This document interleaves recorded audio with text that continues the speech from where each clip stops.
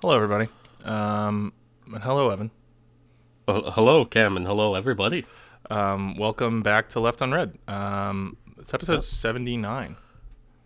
Yes. Last week we talked a bit about how that was episode 79, and like immediately after finishing, we're like, wait, fuck, that was 78. So this Yeah. week is 79. It's Or labeled. no, It's it was labeled. when you. Yeah, it's labeled correctly, but we do talk about it for like a minute how it's episode 79. Yeah. We lied. Yeah, because I think we hadn't decided yet if we were going to count the Eyes of Argon as a numbered Well, no, episode. we already hadn't. We already hadn't counted it because it was already up. I was going to. Count. You actually insisted that we not. So No, so we didn't. And then you went ahead. we can retroactively. And then if you want went. us And to then you be went able- ahead and numbered yours 79 anyway. And you know what Well, I I've thought learned? it was. You know what I've learned doing this show is that Well, when it comes to stuff said- like that, like numbering, minutia of titling, like whether to use a semicolon or not, you care Yeah. and you will always care. Not only more You know- than me, but so much more than me that I will never fight you on anything like that. Probably ever again. I think we should be consistent. Whether it's Right, part consist- one, we should- how we spell. We should be part, consistent stuff like along the lines that you like. Like that's that. Well, no. We have changed the numbering system. you based you on you have changed the numbering system. No, you have. You were the one who said that you wanted to go to Roman numerals, and I followed you on that one, and I started doing that as well. That was you, Huh. sir. Well, I don't remember, so I can't have cared that much. Well, anyway, yeah, welcome. So it's episode 79, and, the last few episodes, we've had a lot of stuff in the works. We've been talking about having stuff in the works, and now some of the stuff in the works is here. We're going to Yes. start we got a lot of shit. I think March and April, we're going to be Yeah. trundling right along with big juicy boys for you. So Yeah. The big beef boys coming. thank you guys for hanging on and listening to all of the goofy shit that we do to have fun and keep cranking out eps. Yep. And also, sorry, I guess we sort of I guess by the time this comes out, we'll have sort of skipped a week. So whatever. Anyway, this will be out. We missed a week. Sorry, we missed a week. We work jobs, Our bad. and shit happens, But I think already we're off to a much better track than we were last year. Last year was the year of missing Yeah. weeks, and this year, I think we're on track to have many more episodes. So, I'm excited about this one because I think that I've alluded to wanting to do this series of episodes probably multiple times on air, but like many, many times off air. Yep. And so it's finally here. And you will, I guess by now, know because you've clicked the title that this one's going to be about the Mongols. Not the motorcycle Yes. club, but the people. Yes. The people that had the killing crescent that killed things. Well, so that's actually, we can talk about that later, but I've always been, I'd never heard anybody say killing crescent except for you, like ever. And, but because you're a fucking huge dork, I just sort of was like, okay, that's probably a thing. Like, I'm not going to like Yeah. G-check Evan on the killing I heard crescent. that in college. Yeah. Yeah, and that's what I figured. And so I still, like, I've been, like, looking for it. Like, I've been, like, Yeah. you can't even Google it. So I think that that's just a cool-ass term that one of your professors invented. It may have been I'm trying to think. So like I never had like a Mongol history class. So I'm trying to think where I would have heard it when we talked about like the different Khanates. I don't remember who it would have been. Yeah. I guess maybe we can try to figure it out off air. But yeah. Yeah, totally. No, that's So I think I know, and we'll talk more about this in later episodes. I think I know what the Killing Crescent is probably referring to, but it's yeah. as far as I can tell, it's like not a thing. So I'm actually anxious because I don't think you invented it. I'm assuming one of our professors or your professors might have coined it, and it's a badass term, and I It wanna is. use it, but I don't know that there's like a precedent for it. So I don't really know what to call it. maybe it was some nerdy thing one of my nerdy professors said. Yeah, like it was like a killing crescent, and like I don't know. But I I digress. remember it multiple times, but yeah. Well, again, for me, it's only ever been like a you thing. It's like whenever the Mongols Yeah. come up, like without fail, you say killing crescent, and so I've always just been kind of like, cool, yeah. and I don't know where it's from. Anyway, it doesn't matter. So we're gonna talk about the Mongols. But yeah, I mean, was there anything that you wanted to talk about before we dive in? Because I mean, I've got a pretty beefy up here. We can do that, but we don't have to do that. So there definitely was. I'm trying. I forgot to make a note of it in my phone. There was something. Yeah. That I wanted to talk about. What the fuck happened this week? I don't know. I'm like, I can't remember. Bro, I barely exist on planet Earth for the last couple at years. This point, so yeah, I don't fucking know. Yeah, at this point, I like. If I want to talk about something on the podcast, I need to make a note on my phone, or I'll forget until this moment. Yeah. I'll be well, and especially like, you know what I mean? like ones that I write, I don't even come in with anything because I'm usually an hour or so before the show. I'm like back going through my notes, like fine tuning shit. So I've got nothing. I've got an hour and 15 minutes worth of things, but it's all not nothing current. I mean, we saw been like we saw Cocaine Bear. Yeah. There has been like 3 or 4 more fucking train derailments, including by Norfolk Southern. Mm-hmm.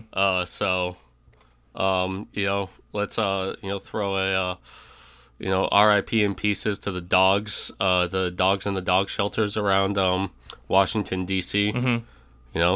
Chasing, just wiping away the tears and grabbing the car keys to go grab another unlucky pup. Yeah,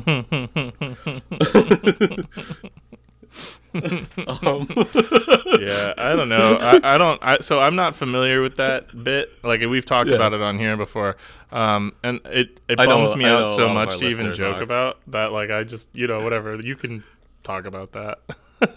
Yeah, no, I don't like to joke about killing dogs. It makes me too sad.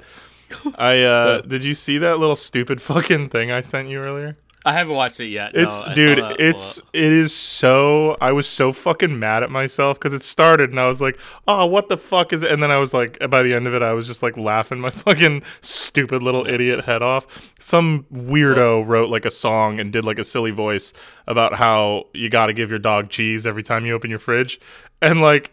On the one hand, I'm like, all right, this fucking... I know that, like, a human man is doing this voice and anthropomorphizing this dog, but at the same time, I'm like, oh, yeah, fuck yeah, pay the cheese tax. Like, I was so... Here, you know what? I'm just going to play you the song on air, and then if it ends up sounding like shit, we just won't include it. Because I really professional production sound. I really fucking liked it, and plus also this way I can give credit... Golden Bear Ollie, which I'm assuming is the name of the account here, and it's their dog. They have this golden retriever, and it's a little video of this dog eating cheese. So this. Cheese tax, the cheese tax. You gotta pay the cheese tax every time you're cooking. When the cheese comes out, this puppy comes looking. The rules are the rules, and the facts are the facts. And when the cheese drawer opens, gotta pay the tax. Dude, like, okay, but you gotta also see this fucking dog. Like, he's so cute, and like, he's just got cheese all over him. He's fucking going nuts. And there's something about that voice when he says, "You gotta pay the tax." I'm like, dude, that's how a dog would talk. Well, dude, Man. Speaking of dog videos, I was cracking up about that little dog last week that I sent you. That was just destroying dead trees in the woods and shit. Oh my god, yeah, that was so funny. Because like I just had like a world destruction by time zone just came like searing into my head while I was watching this like dog just absolutely fucking annihilate dead trees and sticks and like snow and shit like that. When the slow motion when he tackles the fucking snowman in slow motion, I was dying. Yeah, no, that was a hell of a video. That really was. It was a hell of a video. and that dog like it was like taking down trees. Dude, like whole trees. It was Stella. Her name was Stella, and she fucking hated trees. Yeah, just she was on like a vendetta. That's what happened to the Entwives. Yeah. Stella happened. All right. Well, yeah. So anyway, I got some Picard to watch. So okay, buddy. Yeah, we can definitely blaze through this for you, so you can go watch your nerd show. Yep. So let's get started. Let's start the show. Start the show.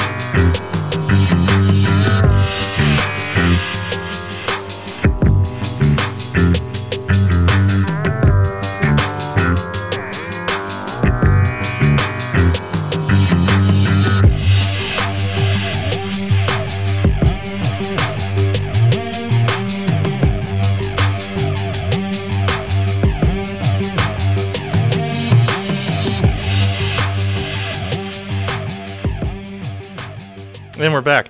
Yeah. So yeah. So all right, folks. This is the big one. Yep. Dissociated there for a second. Yeah. That's, I mean, whatever, dude. That's my just state of being these days. I'm fully checked out. So this is the show that I've talked about making for 2 years. It's a series that I have basically always wanted to make, but I just haven't. And I'm not like 100% sure why. Excuse me, but I think largely like the main reason that I haven't wanted to do this yet, even though this is like my favorite, like bar none, my favorite topic to discuss in the realm of history, is just because it's my favorite. And like when we started this show, we were so green and like I wasn't. You want to do it right. Yeah, I wasn't confident that I could make a series on this topic that I would be proud of. Both in terms of production, but also just like writing, you know what I mean? But, you know, as Evan and I said at the start of the year, we've both basically written a small book at this point. And not that I think that I am... What? I was going to say, yeah, and practice makes perfect. I mean, right. At this point, like, I remember I used to be, like, so nervous starting to write the episodes. I was like, I'm going to go, how do I even get, like, 6 pages written? And now it's just, like, I don't know, like, I literally have a fucking stack of books on top of, like, at all times, on top of my PC tower, and it's just like I just sit down and just bang out like 10 pages. Yeah. No, dude. you know, takes like hours, but I mean, like now I know, you know, I have like a method now. I'm sure you do as well. Exactly. Yeah, and I hadn't done anything like this since college, so you know, it was a real learning curve. But yeah, no, I mean, you know, I think what is this, a 13-page episode? I don't even know what it says, something like that, and that's on your shorter side, honestly. Yeah, a lot of the times because I tend to write my episodes more like scripts, I think, than Evan does. So like, there's a lot of filler in my pages. So whatever, it is what it is. But this is, I don't know. Anyway, I'm just so excited, and I feel like so happy to finally feel like I can kind of create a series of episodes about the Mongol conquests that I stick to. So, you know, Evan, we all have like our favorite things. Evan and I both love ancient Rome. You guys know I love Mesoamerica. Evan loves talking about the CIA, like cracking people's skulls.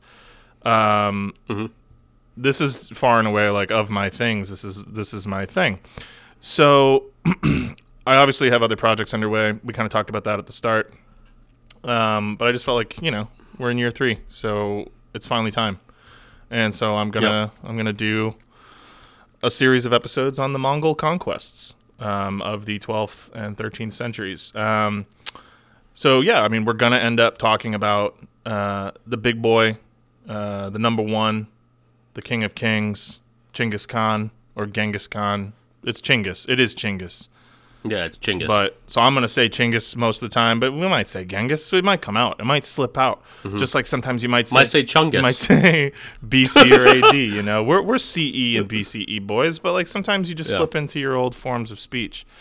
So we're gonna talk about Chinggis, how he sort of forged an unprecedented land empire, the sort of meteoric rise of that empire, and then the sort of long, slow collapse.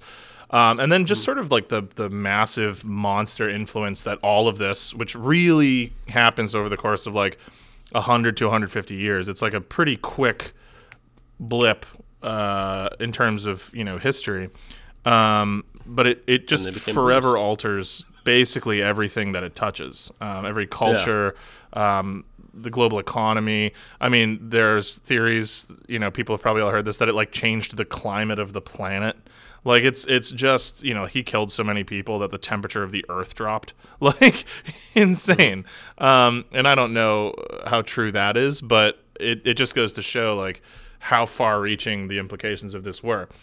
So it's a big topic, and there's a lot that I kind of want to get through.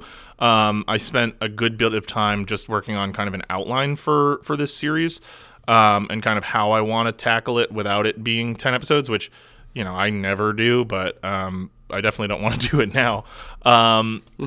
So originally I had the sort of obvious thought of starting with the birth in circa 1162 CE of our main character, kind of, Temujin, who's the cute little Mongolian baby who's going to grow up to become the scourge of God himself, Genghis Khan.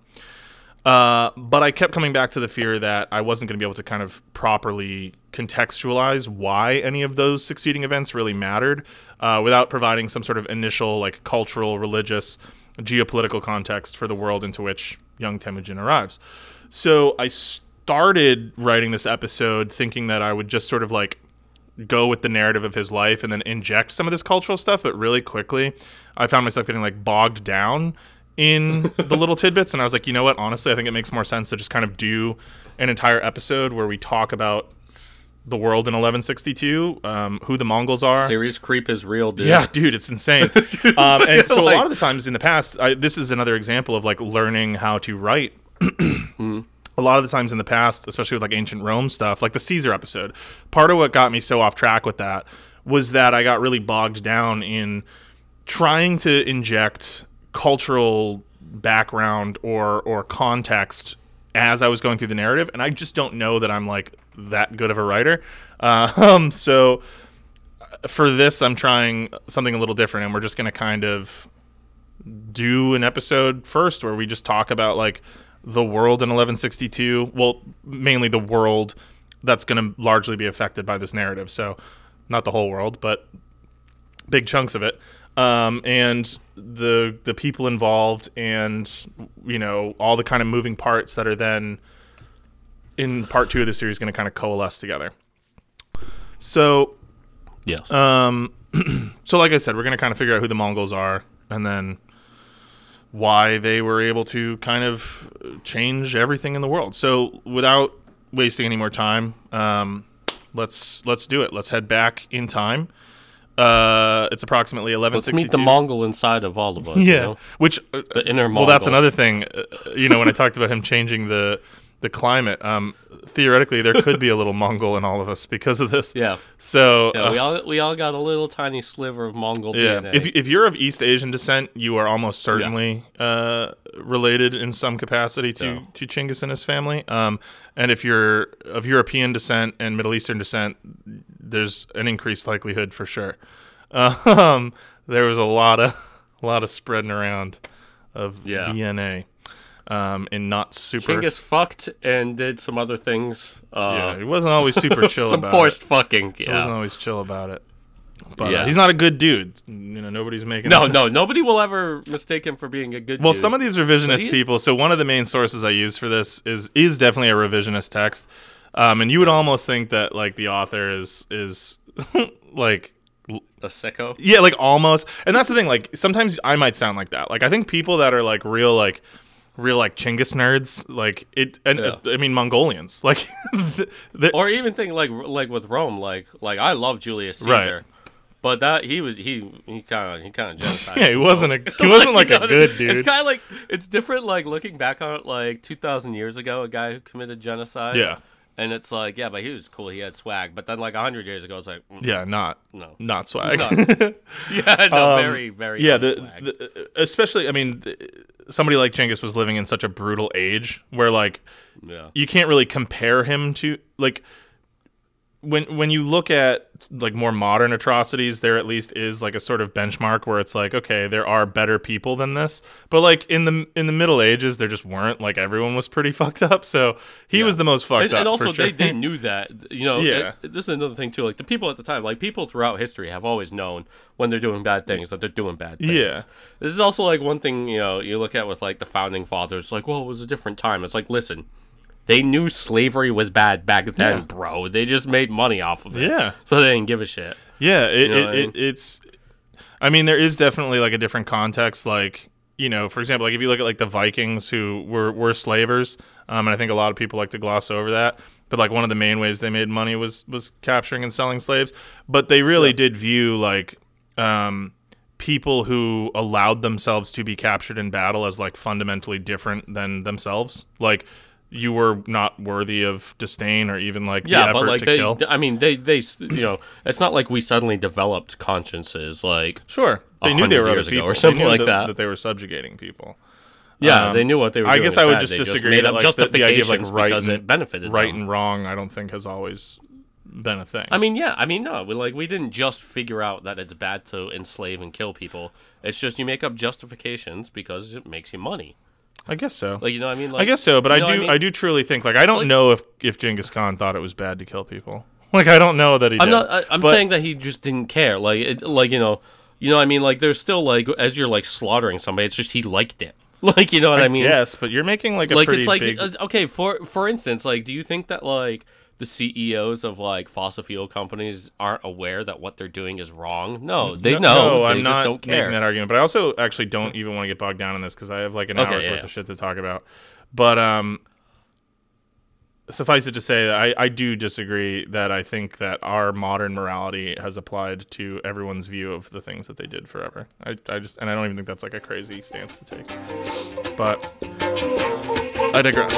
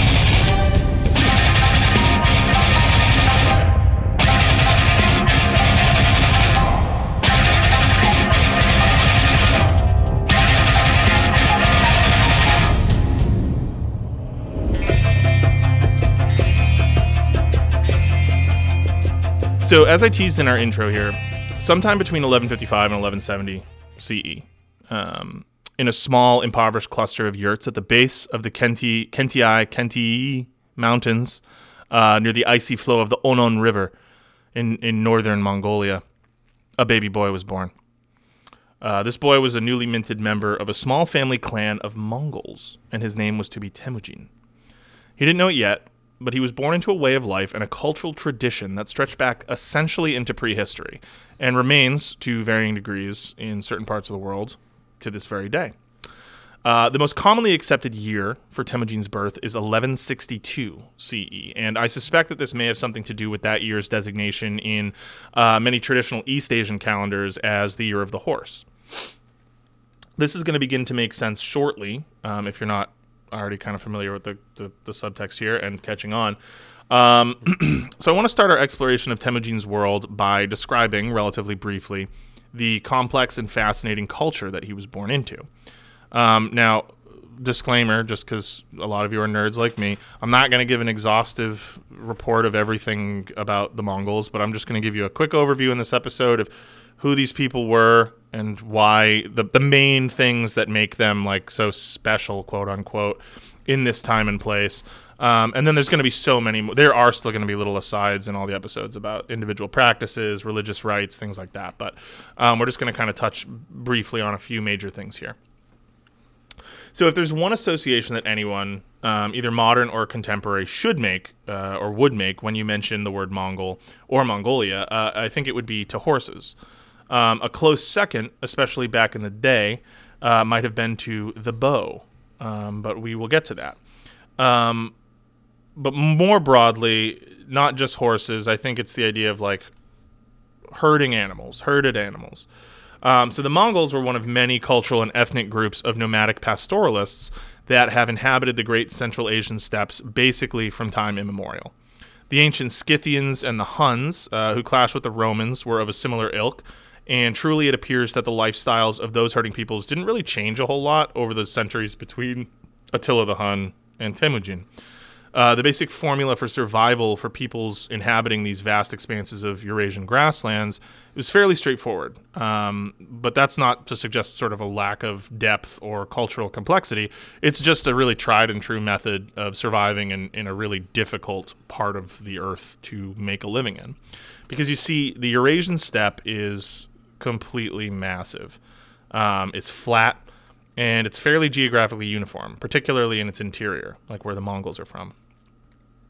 The Mongol homeland itself, which in the middle of the 12th century was only a small, like, northern corner of the modern state of Mongolia, was bordered on the north by mountains. As I mentioned, the Khenti Mountains are part of that mountain range, and the vast frozen tundra of Siberia, and to the south, beyond the lands of neighboring tribes, by the Gobi Desert, and then the vast holdings of Imperial China. And then, obviously, there's just, like, steppe to the west and ocean to the east. Because of this, they were pretty much literally hemmed into a vast empty space where the one resource upon which they could always depend was grass, basically an unlimited supply of grass. So steppe peoples, including the Mongols, exploit this one resource to absolute maximum effect by moving these vast herds of sheep and goats and probably most importantly horses across their territory. Now, these herds provided the bulk of the raw materials that the tribes used, not only for sustenance, because they eat them and use their milk and whatever, but for trade, for crafting. Basically, the herd that any given Mongol kept was the center of their world. We're going to talk more about Temujin's specific family, the Borjigin clan, in the next part of this series, but suffice it to say that out of a greater group of people that lived a hard life in an inhospitable land, the Borjigids lived the hardest life in probably the worst part of Mongol territory. So he's not coming from, like, he's not a Nepo baby. He's growing up in a fucking brutal part of the earth, and when we talk about his childhood, you're gonna realize pretty quickly. It gets cold as fuck there, dude. Well, it gets cold as fuck, and it's Ulaanbaatar, the coldest country capital on earth, I believe. Really? Yeah, that makes sense. Ulaanbaatar like average is temperature. I'm trying to think of where it is in relation to this, but off the top of my head, I can't. So I guess I won't worry about it. So they're a part of the Khalkha subgroup of Mongols, which to this day are by far the largest of the subdivisions culturally among the Mongols, sometimes referred to as, quote, true Mongols. The three main other subgroups are the Oirats, the Buryats, and the Kalmyks, with many other smaller groups and subdivisions recognized under the broader Mongol umbrella. These groups had different lands, traditions, and sort of slightly different ways of life that differentiated them, but generally fell into a cultural pattern that was recognizably Mongol. The cognate to this that I generally like look at is like when you talk about like the Norsemen or the Vikings, the main three groups, obviously you have the Swedes, the Danes, and the Norwegians. Yep. And they are distinct from one another, but compared to everyone else around them, they are very obviously all, Scandinavian. There might be similarities to the Finns or to some of the Baltic peoples, or the Saxons in England, right? But ultimately, they're distinct enough to be their own sort of subgroup. And And so in this context, they're surrounded by people like the Jurchens or the Manchus, who are also steppe people and have a lot of similar characteristics, but are very clearly not Mongols. The one unifying feature of their Mongol identity, and again, some of these other groups had varying degrees of relation to this, but the Mongols generally, traditionally followed some form of Tengriism, which is an ancient Turco-Mongol religion that had many regional variants and practices, but generally focused on the worship of the supreme sky god, whose name was Tengri. CK2 heads will know Tengriism. What? CK2 heads will know Tengriism. CK3 heads too. It's in CK3. Yeah. Oh yeah, I haven't done any horse stuff in It's CK3, not super exciting, but you can do it. I'm waiting for some Mongol. Yeah, no, there was the Horse shit. Lords DLC in CK2 that really expanded upon Mongol shit. Yeah, I definitely want that. Like bad. Yeah. So if you live in a flat grassland surrounded on all sides by endless blue sky, it seems kind of normal to maybe start to assume that sky is, I don't know, some kind of supreme being like watching over everything. Tengriism is a shamanic. How do you say that word? They have shamans. I mean, I think for like American English, it's shamanic, right? Shamanic. Yeah, but like if it's like British English, like shamanic. they say like shaman. It's a shamanic. It's a shamanic religion. Yeah, a shaman. Yeah. I always just think of the Mighty Boosh with Naboo the Enigma and the shaman juice, which has to be held up under the light of a full moon. But yeah, I would say shamanic. Okay. So Tengriism is a shamanic, highly spiritual. No, it's not shamanic. Highly spiritual religion, not at all centralized. And as I said, there's hardly one like uniform method of worship. But in 1162, most true Mongol people were still followers of the eternal blue sky. There were Christians, Buddhists, Muslims, and Jews among the steppe people and certain Mongols. But in the heartland, this had yet to sort of permeate nearly as much as it's about to in the coming century and a half. What's up, Khazars? Right. So truthfully, the idea of a Mongol, quote, nation did not really exist. And we will see the unbelievable capacity for cultural and religious syncretism that these people possessed in later episodes. So don't get too bogged down in the details of like the different groups. Just know that the Mongols were far from a unified polity, and this plays super heavily into their way of life. In fact, for much of their history leading up to the rise of Chinggis, inter-Mongol warfare and war with neighboring steppe tribes was one of the main occupations of a steppe nomad, aside from caring for the herd, occasional trade, and just sort of the daily demands of like life in the grasslands. They're fighting each other all the fucking time. But again, history shows that when these groups unite, they could be absolutely... It is fucking bad It's just news. bad news for everybody. And we'll explain why in a little bit, but the fact remains that like uniting part, getting them all together, is actually like a pretty tough sell. And not just anybody. People try it. There are, people that kind of manage it on limited levels. And we'll talk about some of that in the next episode in this series. But it's hard to do. And if you're at this point seeing like connections to like... this always makes me think of like Dune and the Fremen, or like the what are they called, the Sardaukar who live on Seleucus Secundus. Like the idea that this is really a thing that Frank Herbert I think was big on. Well, yeah, the Sardaukar throat sing as well, right? The idea that like under certain circumstances in certain environments, the pressure creates diamonds, right? And like you get these people that are just like so perfectly adapted to a certain skill set. That when they are inevitably like unleashed upon an unsuspecting population, they just prove completely unmatched in every capacity. No one's ready for them. And the Mongols are just that, right? So anytime you see like in history one of these examples, like the Vikings are another good cognate, right? They're always fighting each other, and they're always just fucking like they're just practicing. They're just sitting around like brooding in like an awful part of the world, like they don't have anything, and so they just get good at like a couple things. And what they got really good at was like building these fucking sick boats and like coastal raiding. And then all of a sudden they're just like, oh fuck, we can do this everywhere. And then for 150 years, 200 years, it's just like there's no stopping them. And so the Mongols are kind of a similar thing where it's just like, wait, we can like do this against other people, and then like all bets are off. Like it's just it's fucked for the foreseeable future. So not to change the subject, but I was literally just waiting for you. So for the listener at home, Cam was just like holding this like AA battery in his hand, like a cigarette, and I was just like waiting for you to take a drag. Oh, was I holding it like that?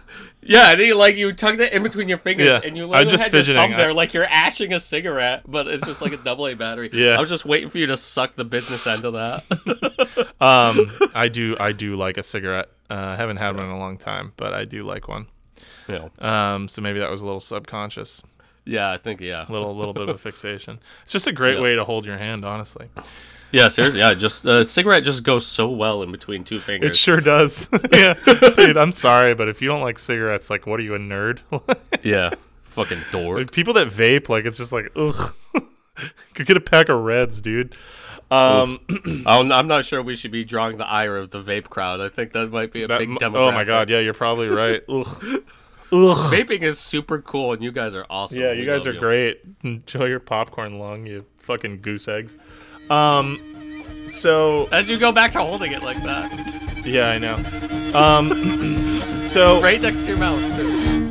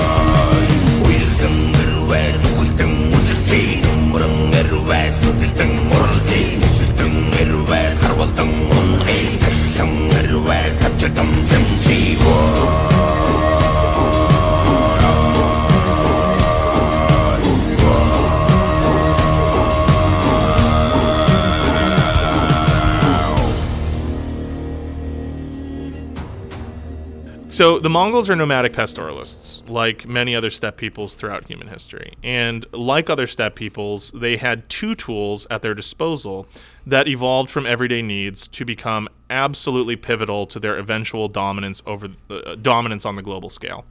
These were, of course, their perfection and mastery of the recurve bow and the total integration into their culture of horses. And I'm going to talk about that second one first. I don't know why I did it in that order. That's how we're going to do it. So the Mongols were Fuck not it, the we'll do it first live. people to tame and ride horses, though that did almost certainly occur on the Eurasian steppe among their distant ancestors. Horses are from that part of the world. Actually, horses originally are from the Americas. I don't know if you know this. America's, yeah. Yeah, because you had terror birds that were like basically like in between like modern birds and dinosaurs. They were just like giant, like flightless, feathered birds that would straight up eat horses. Yeah. That's how big they were. And so they all fled over You should land look it up, bridges listener, 'cause into there's some Europe cool-ass pictures. and whatever. But the first like modern horses that interacted with humans are from that part of the world. I mean, the steppe is kind of perfectly conducive to that, as the Great Plains of the Americas were. And so you'll see it's kind of funny when horses were reintroduced to the Americas, the Native Americans, who many people argue are basically the descendants of the same folks that the Mongols are descended from, people who crossed that land bridge. They took to horseback riding and horseback archery super quickly, and I just find that really interesting. You know what I mean? It was just like it was such a perfect match. It was almost like coming back home. You know what I mean? Like there was still this like vestigial cultural affinity for these two species, you know, humans and horses, just like working together. And it's just really, really fascinating because I mean. You'll think a lot when I talk about some of the practices, the sort of shamanic practices and the warfare style of the Mongols. You might see cognates to the later, like the Plains natives. And, man, it's just fucking cool. It's just really cool. Yeah. Yeah. And then there's also occasionally instances of horses riding people. Like that famous dude, what was it, from Oregon, who like got fucked to death by a horse. You remember hearing about man. I know that's one of the like myths about Catherine the Great, is that she was ruptured from within by a horse. Yeah. Although I suspect that was propaganda. Yeah, I suspect that may have been some anti Catherine nonsense. Yeah. So as I'm saying, the Mongols are not the first people to ride horses, but they truly are still, honestly, but were certainly among the most, like, just the most remarkable horsemen in human history. And they're part of this sort of long and glorious tradition of people from the steppe just innovating and getting better and better and better at this one thing. And so by the time the Mongols are, you know, reaching their zenith, they are just about as good as it's ever been at riding horses. There's an old Mongol saying, or a saying about the Mongols that is akin to a Mongol without a horse is like a bird without wings. And when we talk about some of the things that these folks could do, you'll realize that's like it holds completely true. Another cultural sort of adage holds that Mongol children were often in the saddle before they learned to walk. So probably not totally true, but, you know, they say like around 2 years old, they started riding horses. And by 6, a Mongol child could generally ride on their own. And by 10, they could make their own saddles and make their own tack. And the horses were just more important than basically anything else. And being able to ride and care pay for me one. to ride a horse, dude. Yeah, it's insane. I would not do that. No, it's not like a good idea, but also makes really good horseback riders. So they were early adopters of the modern stirrup, which really didn't catch on in Europe until sort of late antiquity, the early Middle Ages. Like the Romans didn't ride horses with stirrups, but these steppe people did. The Mongols did. So your feet are in a thing, so you can stand up in the saddle, which is huge. It's a massive innovation in their type of warfare. And in general, their horse tack is really super simple, but also kind of ingenious. And they make it all from hand. There's really like little to no metal involved because they're not great metallurgists. So everything's sort of just made of like knotted hide and leather. And they create these just really perfect like saddles and stirrups and bridles and bits that allow for a really great mix of like total control, but also comfort, lightness, control, and freedom for both the horse and the rider. That's just sort of kind of wonderful to read about and see like videos of. Contemporary observation of Mongolian horsemanship is generally always tinged with some degree of awe, just at the absolute sort of beauty and grace with which even just the lowliest of Mongol herders was able to command a horse. So this isn't just like, oh, they had like this warrior class of people that learned how to do this. Like you hear about, you know, the samurai in Japan is a good example, or knights in medieval Europe, and you're like, oh, wow, they were really impressive, but like, yeah, that's just like a small group of people. It's like, nah, man, pretty much every Mongol could do this shit. And that's another reason that they were so formidable. Yeah, is that like horseback knights weren't exactly common in medieval No, Europe. not even close. There's right? a reason that they were like, you know, heavy cavalry charge was so effective. It's because the other motherfucking people weren't on horses. Yeah, and Sorry, this has to go. Got to get that I had to hangnail. get it. Right, yeah, horses in most parts of the world are super rare. The average Mongol might have 20, 30, 40, sometimes 50 fucking horses. And that doesn't mean, I mean, you know, at the upper ends, yeah, that's a sign of wealth. But, like, everyone's got a herd. There are very few people in this part of the world that don't You could have... switch in between horses when they were on campaign, too. I mean, well, the horses are also, like...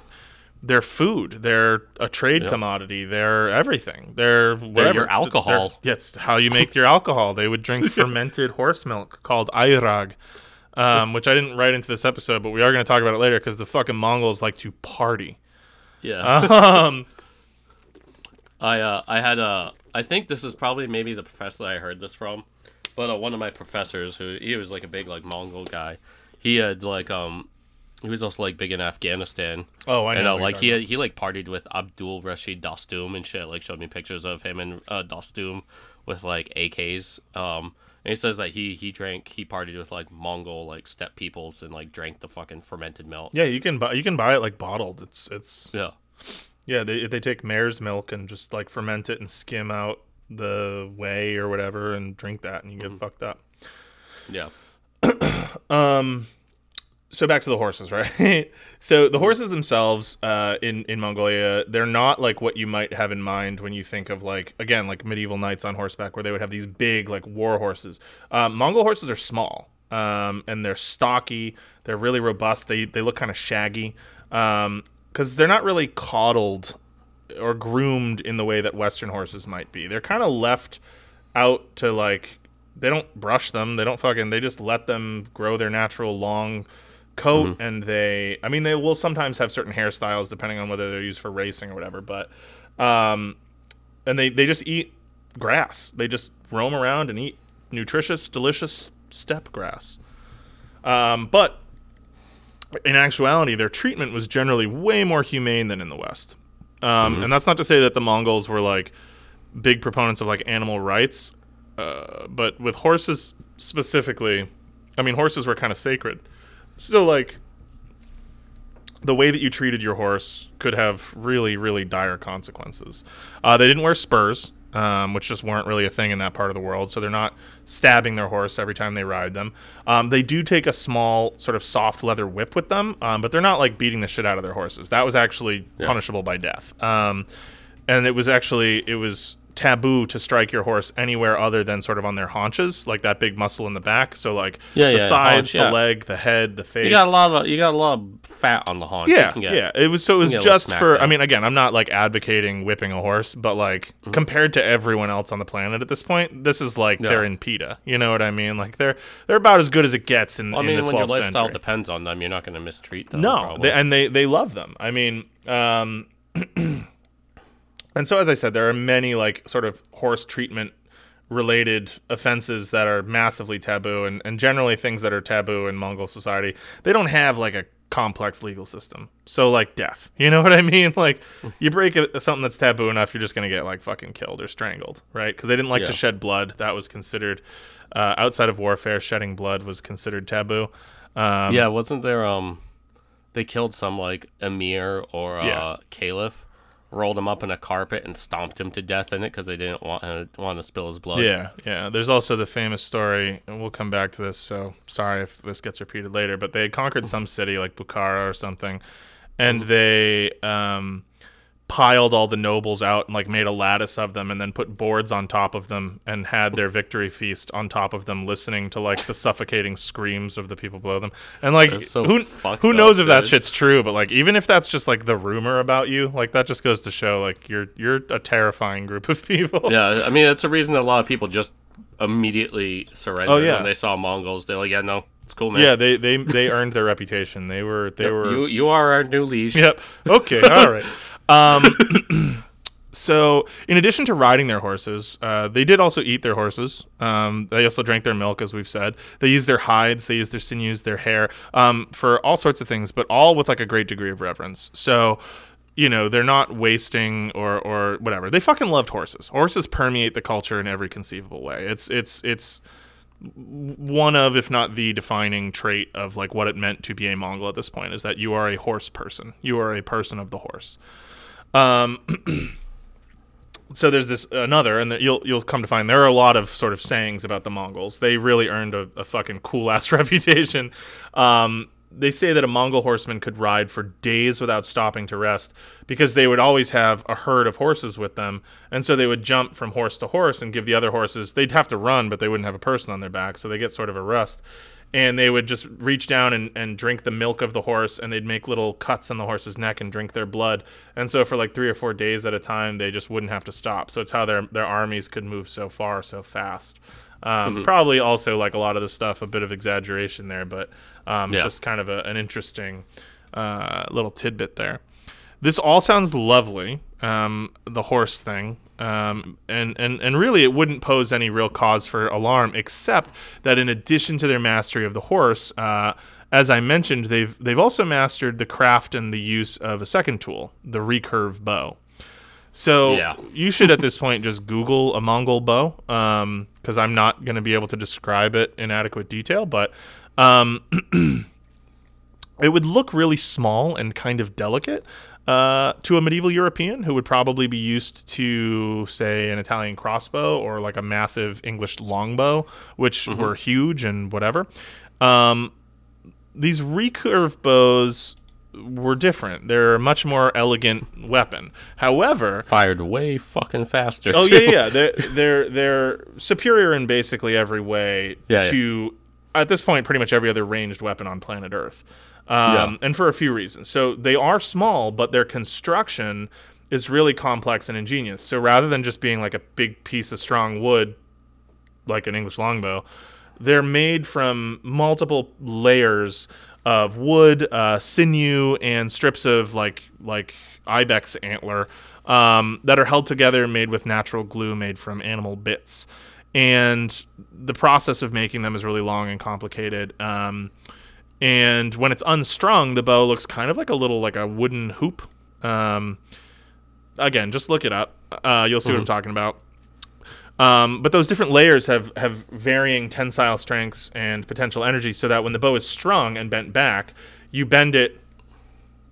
It's recurved, so you don't bend it in the direction of the natural curve. You bend it back, so the tips point out away from the person firing. The potential energy in these weapons is fucking massive. So even though they're smaller and generally easier to draw, they're actually firing further, faster, and harder than just about every other bow on Earth. Like an English longbow might be a horse gallop too. Right. Like they're on like a horse that's galloping, so that's giving it even additional speed. Right. It's like starting at like 30 miles an hour. An English longbow might have like an overall like more powerful shot, but like the strength required to use it, plus not for nothing, but like those things could be like 6.5 feet tall. So like, you know, this is like a little compact portable bow that you can just carry with you and use on horseback, no problem. And that right there, my friends, that's the fucking problem. That is the problem with Mongols, is mounted archery. It obviously had practical applications, hunting, protecting the herd, whatever, but it evolved into an absolutely devastating military tactic that was around for a long-ass time and stumped people for a long-ass time because it took so long and so much cultural acumen to get good, as they say in the Souls community, at this shit, that most people don't invest in learning it, right? Like, you can't teach a fucking medieval knight how to be as good at this shit as a fucking Mongol, because like we said, like, Mongols are in the saddle at 2 years old. It's such a different world. You're not gonna get as good as they are.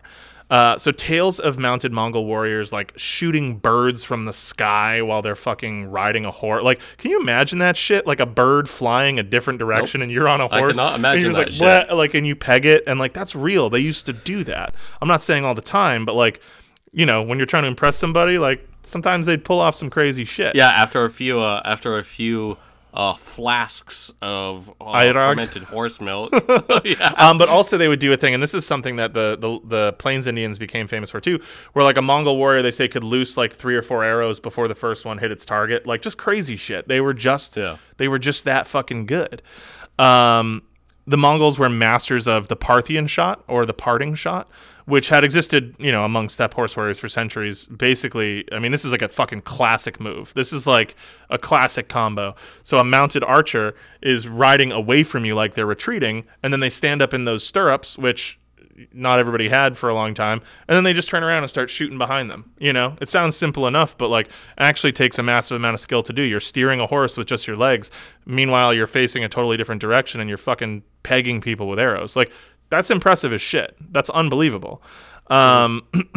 They were also similarly adept at the Cantabrian Circle, which might be where that Killing Crescent thing kind of comes from, which basically is just, so imagine you're in like a group of infantrymen, and you see a group of horse archers approaching you, and so you've got your pikes and your shields set up, kind of like an ancient Greek might, and you're like, yeah, good luck charging these spears, right? The only problem is these guys weren't charging you to like crash into you like a heavy cavalry charge. They just shore up outside of spear range and start riding in circles around you, fucking firing arrows into the middle, and there's nothing you can do until eventually you either break and run away or everybody's dead. And so you're sitting there like, hey, that's not fair, and they're like, I don't, fucking, like, I won. I don't know what to tell you, man. And so they have all these like fucky tactics where they just absolutely destroy people. My favorite Mongol trick, which sounds like something from the circus, but was actually apparently like pretty common and just this was witnessed many times. Oh yeah, I was about to say I also remember hearing about this one, but I couldn't remember. Oh, it's cool as shit.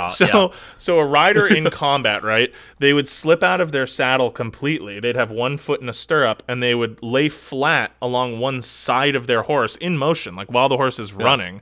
And so the body of their horse is basically like a shield between them and their enemy.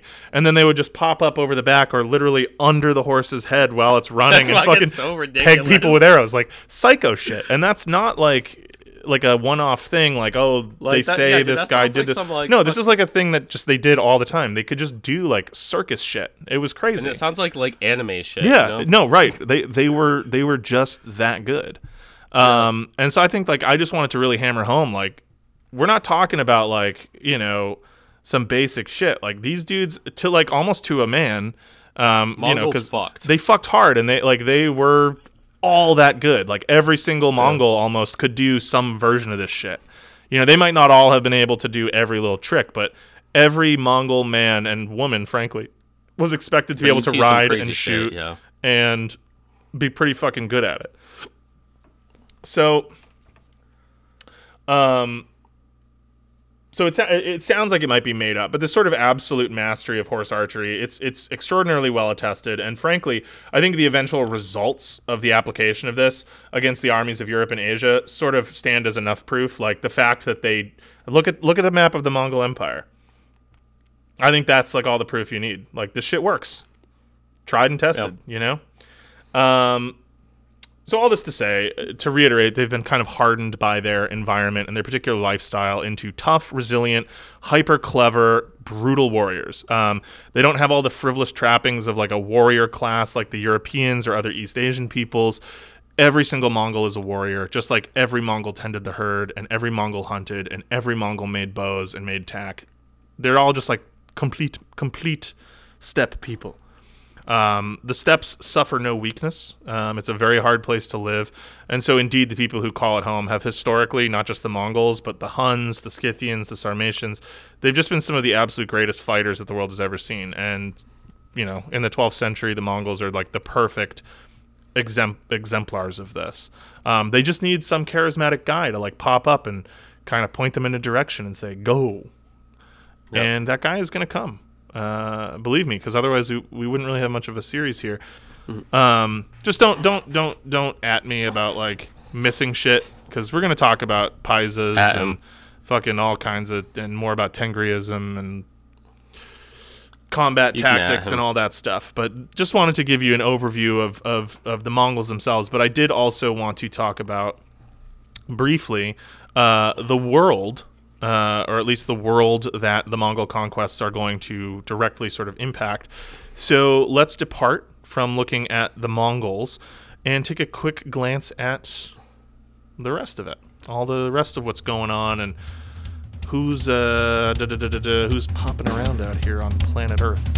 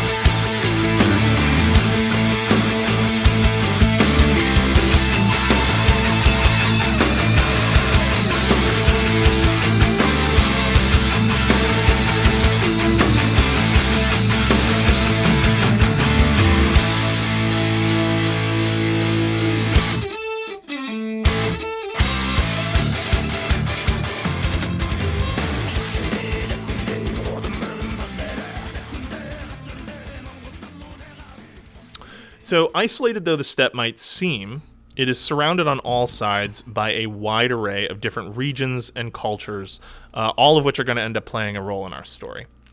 If you look at Mongolia on a modern map, which again is larger than the traditional territory of the Mongols, but for our purposes it'll work just fine, you'll see what I mean.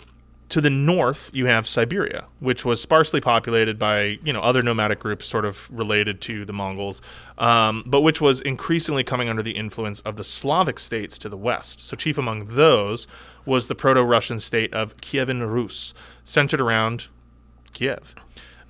This is the state purportedly founded by Vikings in the 9th century, and their cultural grip on the northwestern Eurasian boundary was growing steadily. To the south, and a little bit to the east, because the ocean comes up pretty quick, but to the south and then a little to the east, there are the Chinese Song dynasty, which is just entering the reign of the Emperor Gaozong, who inherited a protracted conflict with the Jurchen-led Jin dynasty, which directly borders the Mongol lands, which is situated in modern kind of northeastern China, Manchuria, a little bit of the northern Korean peninsula. So the Song was a native Han Chinese dynasty, the Han being like the predominant, when you think of like a, quote, Chinese person, I think the Han is like the largest demo there. And that, them being a native Han dynasty, was still the norm at that point. Hint, hint, but it's not going to be forever. Though many contemporaries felt that it had descended into decadence, and it was hinted at that perhaps the rulers had lost the mandate of heaven, which we talked a little bit about in our Opium War episodes. The rulers of China, the ruling dynasties of China, were said to possess the mandate of heaven, which gave them the divine right and ability to justly rule and govern the land. And when they lost that mandate, disaster would come, whether that was in the form of natural disasters or human disasters, such as these Jurchens. Mongol disasters. Eventually Mongol disasters. But the Jurchens are going to get fucked by the Mongols pretty hard, too, in a couple of years. But so right now, the Song have their hands full with the Jurchens, who are sort of like, I guess you could say, distant cousins to the Mongols. They're another sort of steppe people, but they've ended up usurping a ton of control in northern China and Manchuria and sort of created their own kingdom. And in doing so, in the eyes of the Mongols, and maybe in the eyes of posterity, have become kind of complacent or soft. They've settled down into governing, and they no longer travel with the herds and, worship the great blue sky. They're getting into, like, Taoism and fucking Confucianism and shit, and all these womanly trappings of Chinese culture that the Mongols wouldn't suffer until they do the same thing. But whatever, we'll get there. So then to the west and the southwest, Islam was by far the most dominant cultural force, having exploded out of the Arabian Peninsula roughly 500 years prior to this, and spread across the Middle East, North Africa, into Iberia, and well into the hinterlands bordering the steppe.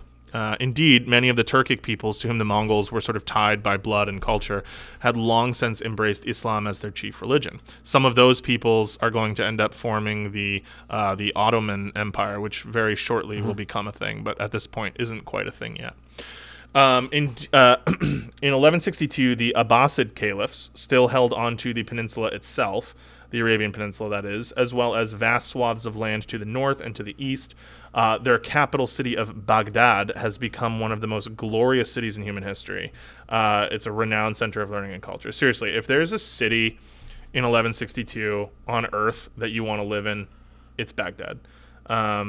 It's not going to be super chill there for too much longer. Wink, wink, hint, hint. But right now, it's not that chill shit. Yeah, dude. Gonna go down. One thing you should know is, like, this is like, in case you haven't caught on, like, we're leading up to the Mongols doing a bunch of fuck shit. Like, they're everything I'm describing. The reason I'm describing it is because the Mongols are going to go there and they are gonna do bad stuff to the people there. They're gonna say you can either surrender peacefully.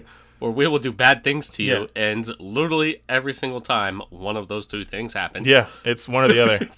Yeah, they don't lose, especially under Chinggis. They don't lose. Like, that's the thing. Like, that's why literally until they just decide to become Buddhists. They're like, it's a combination of factors, and it's sad, and we'll get there. I mean, it's probably for the best of the Earth that it didn't last forever, but although I don't know, the Pax Mongolica was pretty legit. Anyway, but then they're just like, now we're pacifists. Yeah, now. we're nice now. So anyway, suffice it to say, Baghdad is just like the greatest city on the planet at this point. Don't let the rise of fundamentalism and then the United States going over there and like bombing it to shit like change your view of it as like a medieval city of literal wonders. Like of all the places I could go back in time and see, it's very near the top of the list. I would love to see like 11th or 12th century Baghdad. It was probably fucking insane.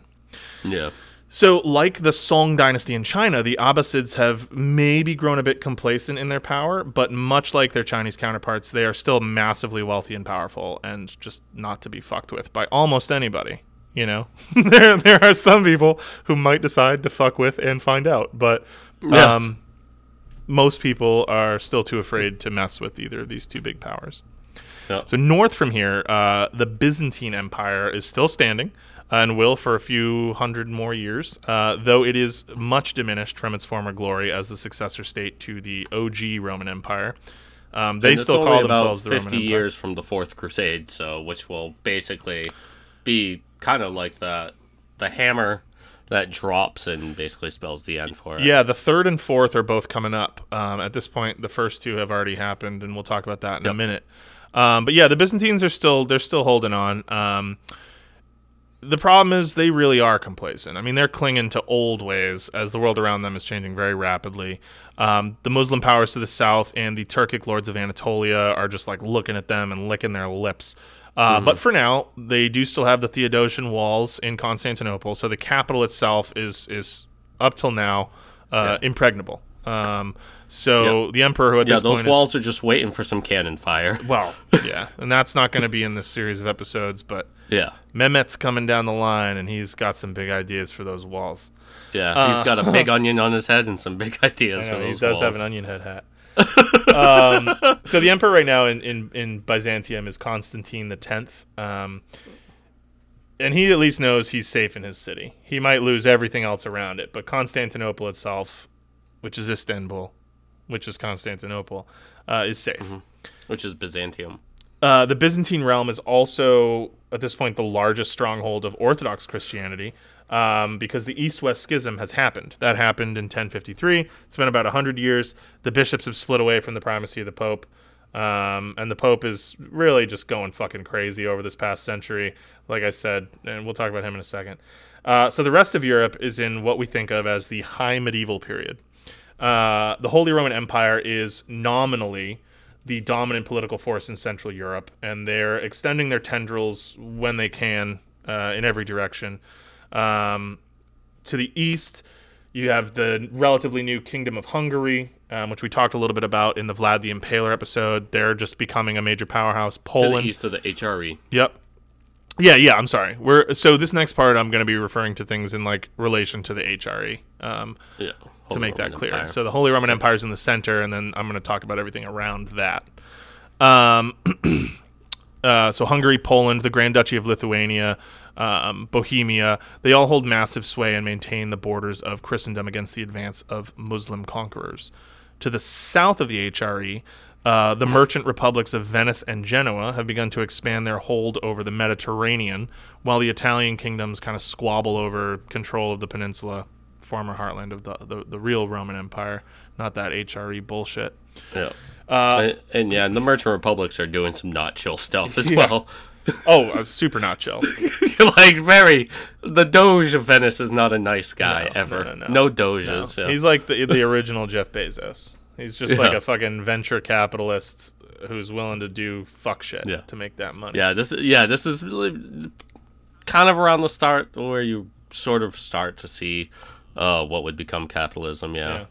It would really take Britain in like the 16th, 17th centuries to really start unifying it. But yeah, you have like even things that kind of look like basically like Wall Street happening in the merchant republics, like trading of stocks and shit like that. Yeah, it's starting to get bad. It really is. Yeah. To the north of Europe, the fury of the Northmen has quieted and been replaced by a series of increasingly powerful kingdoms. So the Viking Age is over, but you've got Sweden, Norway, and Denmark as unified Christian kingdoms, and they are centralized and single and ready to mingle. They are becoming big players on the new medieval geopolitical stage. The Normans have ruled a unified England for nearly a century, and Scotland is there. What's up, Scotland? Scotland's a kingdom. That's cool. Yep. And in France, the Capetian dynasty is going strong. These two are pretty preoccupied fighting each other and going to crusades and shit. Iberia is in full-blown Reconquista mode with the northern Christian kingdoms of Portugal, which, shout out Portugal, they just formed... Shouts out Portugal. Like 1162, so 23 years ago at this point. And of the kingdoms in England, they have the longest Their borders standing would basically never change. modern borders, yeah. Portugal has been modern Portugal for longer than I think most or many other countries in Europe. Yeah. Leon, Navarre, Castile, and and Aragon. And they're fighting, at this point, the successor states because the Emirate of Cordoba has splintered. And so now it's all the taifas and stuff, which we talked a little bit about in our Cortez episode. Now all my people are eating good. Yeah, dude. I don't know about good, but the clams and the potatoes. Oh, no potatoes yet. Yeah. They don't have potatoes yet. I can't imagine they're eating good. There's no peppers yet either. There's no peppers. There's no potatoes. They're just eating like salt fish and clams fucking and pork. Yeah, dude. It's just bacalhau, dude. Yeah, clams and fucking pork and Bacalhau. probably bread. Pastéis de bacalhau. Yeah. Yep. Maybe some nata, pastéis de nata, maybe a little bit, for dessert. Yeah. Oh, and then so we mentioned the Pope. Right now, it's Alexander III. Unless you're a filthy Ghibelline supporter of anti-Pope Victor IV. Hell yeah, dude. May he burn in hell. We're going through some papal madness. Oh man, right so now. the 12th century is sick. It's my favorite period of time on planet Earth because there's so much shit going on. It's so part of why I love the Mongol conquest is because they happen at such an already like bananas time. Like there's just so much going on, and then on top of it, like just the most insane fucking invasion ever conceived just happens on top of like all this other shit. Yeah. So like Europe is going through like a mini renaissance. The 12th century renaissance is like a thing. Yeah. It's not when people talk about the renaissance, it's not the renaissance, but it's a renaissance. Like a return to literacy and an advance in architecture and art and whatever. There's some cool shit going on in Europe. And then everybody just gets sidetracked and just scared as shit because... Yeah, we're still about a little over 100 years from one of my favorite popes, the poor bastard Pope Celestine V, who they couldn't, the Cardinals couldn't decide, the College of Cardinals couldn't decide who to be the next pope. And so they voted for some dude that, like, Pope Celestine V that did not fucking want it. And he was forced to become pope, but then he abdicates, and then they imprison him so that he doesn't become an anti-pope. Oh my god! And this dude's just like, "What the fuck, bro? Like, I don't want any of this for like 6 months," and then he dies, I believe. Sounds about right. Yeah, I maybe fucked up some of the details, but yeah, Pope Celestine V, he was a very unfortunate pope. Well, poor him. Yeah, he was like, I don't want to be pope. And they're like, well, you're certainly not going to be anti-pope then. Yeah, right. Just fucking imprison him. But so right now, Catholicism is dominating shit in Europe. The Pope's mad rich. It's looking pretty dope for Rome in general right now.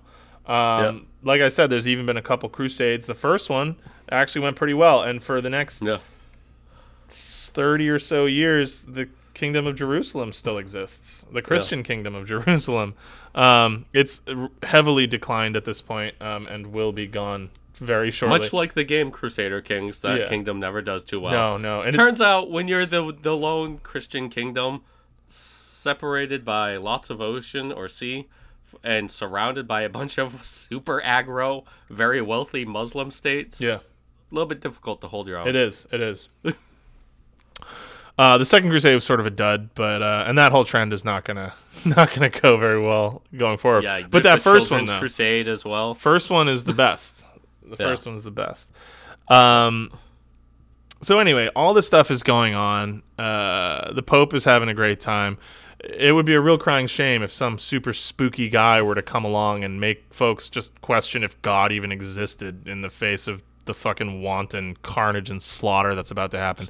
But just spitting. We don't have to worry about hypotheticals. And so anyway, like I said, it's not the whole world, but it is the world that is going to mostly be impacted by directly the coming events in our narrative. Thankfully for the folks in Africa and the Indian subcontinent, Genghis isn't going to make it that far. I'm sure he would have if he could have, so don't, he would have taken your shit if he could have, but it's just, he doesn't get there. Also, the New World is still totally unknown to conventional written history at this point, and so we're not going to shine a spotlight on those lovely innocent folks either. They escape Genghis unscathed. And did I mention, the last thing I want to say, this whole world that I just outlined, it's all sort of connected very tenuously by this long overland trade route or group of trade routes, which are sort of amalgamated together under the direct control of 100 different polities, known to posterity as the Silk Road. You've definitely heard of the Silk Road. So Have you seen this? Have you heard about this? This is like the last main sort of player, even though it's not in and of itself like an independent thing. It's sort of the last It's a thing piece to keep in mind. It's a thing to keep in mind. So there's this Silk Road, and so this is the main thoroughfare for trade between East and West. Folks aren't really at the circumnavigating the globe type stage just yet, and the Venetians and the Genoese, they really just stick to the Mediterranean. So for now, major trade is all overland. So silk and spices and all that shit, which is mainly, one directional, and then there's money heading towards Asia. Any disruption of that would or could be totally devastating, or it could also lead to an unprecedented cross-pollination of ideas and invention that would forever alter the entire face of the globe. Could. Or both of those things could happen simultaneously, and literally nobody would have any kind of fucking notion of how to conceptualize the total life-changing shit that's about to transpire. But who knows? What we do know, what we can always know at this point in 1162, is that in the midst of all of this, in a small yurt at the base of the Kentine Mountains, near the Onon River, a cute little itty-bitty baby boy is born in the year of the horse. His name is Temujin, and he is destined for great things. And that is the background starter episode to my Mongol series, and I hope that you've all enjoyed it, because I'm very excited about it, and there's so much cool shit to talk about. Yep. And I'm glad we got all that stuff out of the way. Yeah, and not too long of an episode. No. Very nice.